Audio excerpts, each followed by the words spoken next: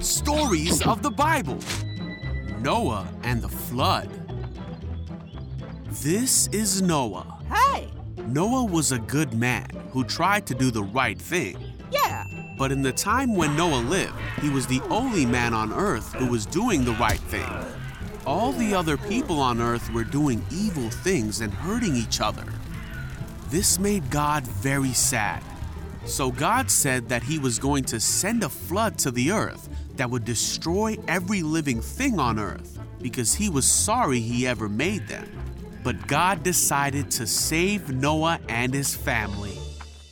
God told Noah to build a boat and fill it with 2 of every kind of animal and bird. Colors, birds, moss, okay, all here? Noah did just that, and then Noah and his whole family boarded the boat and waited for the flood to come. The rain fell hard for 40 days and 40 nights. Whoa! Water covered the whole earth, and the boat floated safely on the surface. Water covered even the highest mountains on earth, but Noah and his family were saved. God remembered Noah and all the animals on the boat. God sent a wind to blow across the earth, and the flood began to go away. After 5 months, the boat came to rest on a mountaintop. A few months later, the other mountains could be seen. 40 days later, Noah opened a window and released a raven. The bird flew back and forth until the flood had dried up.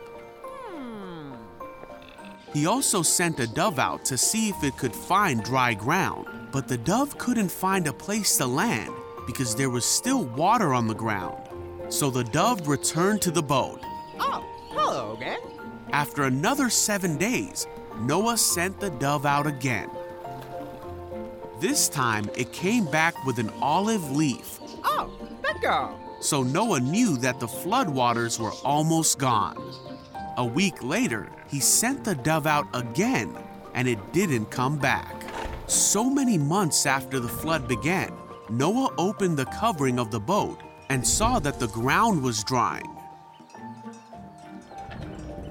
He waited 2 more months, and at last, the earth was dry.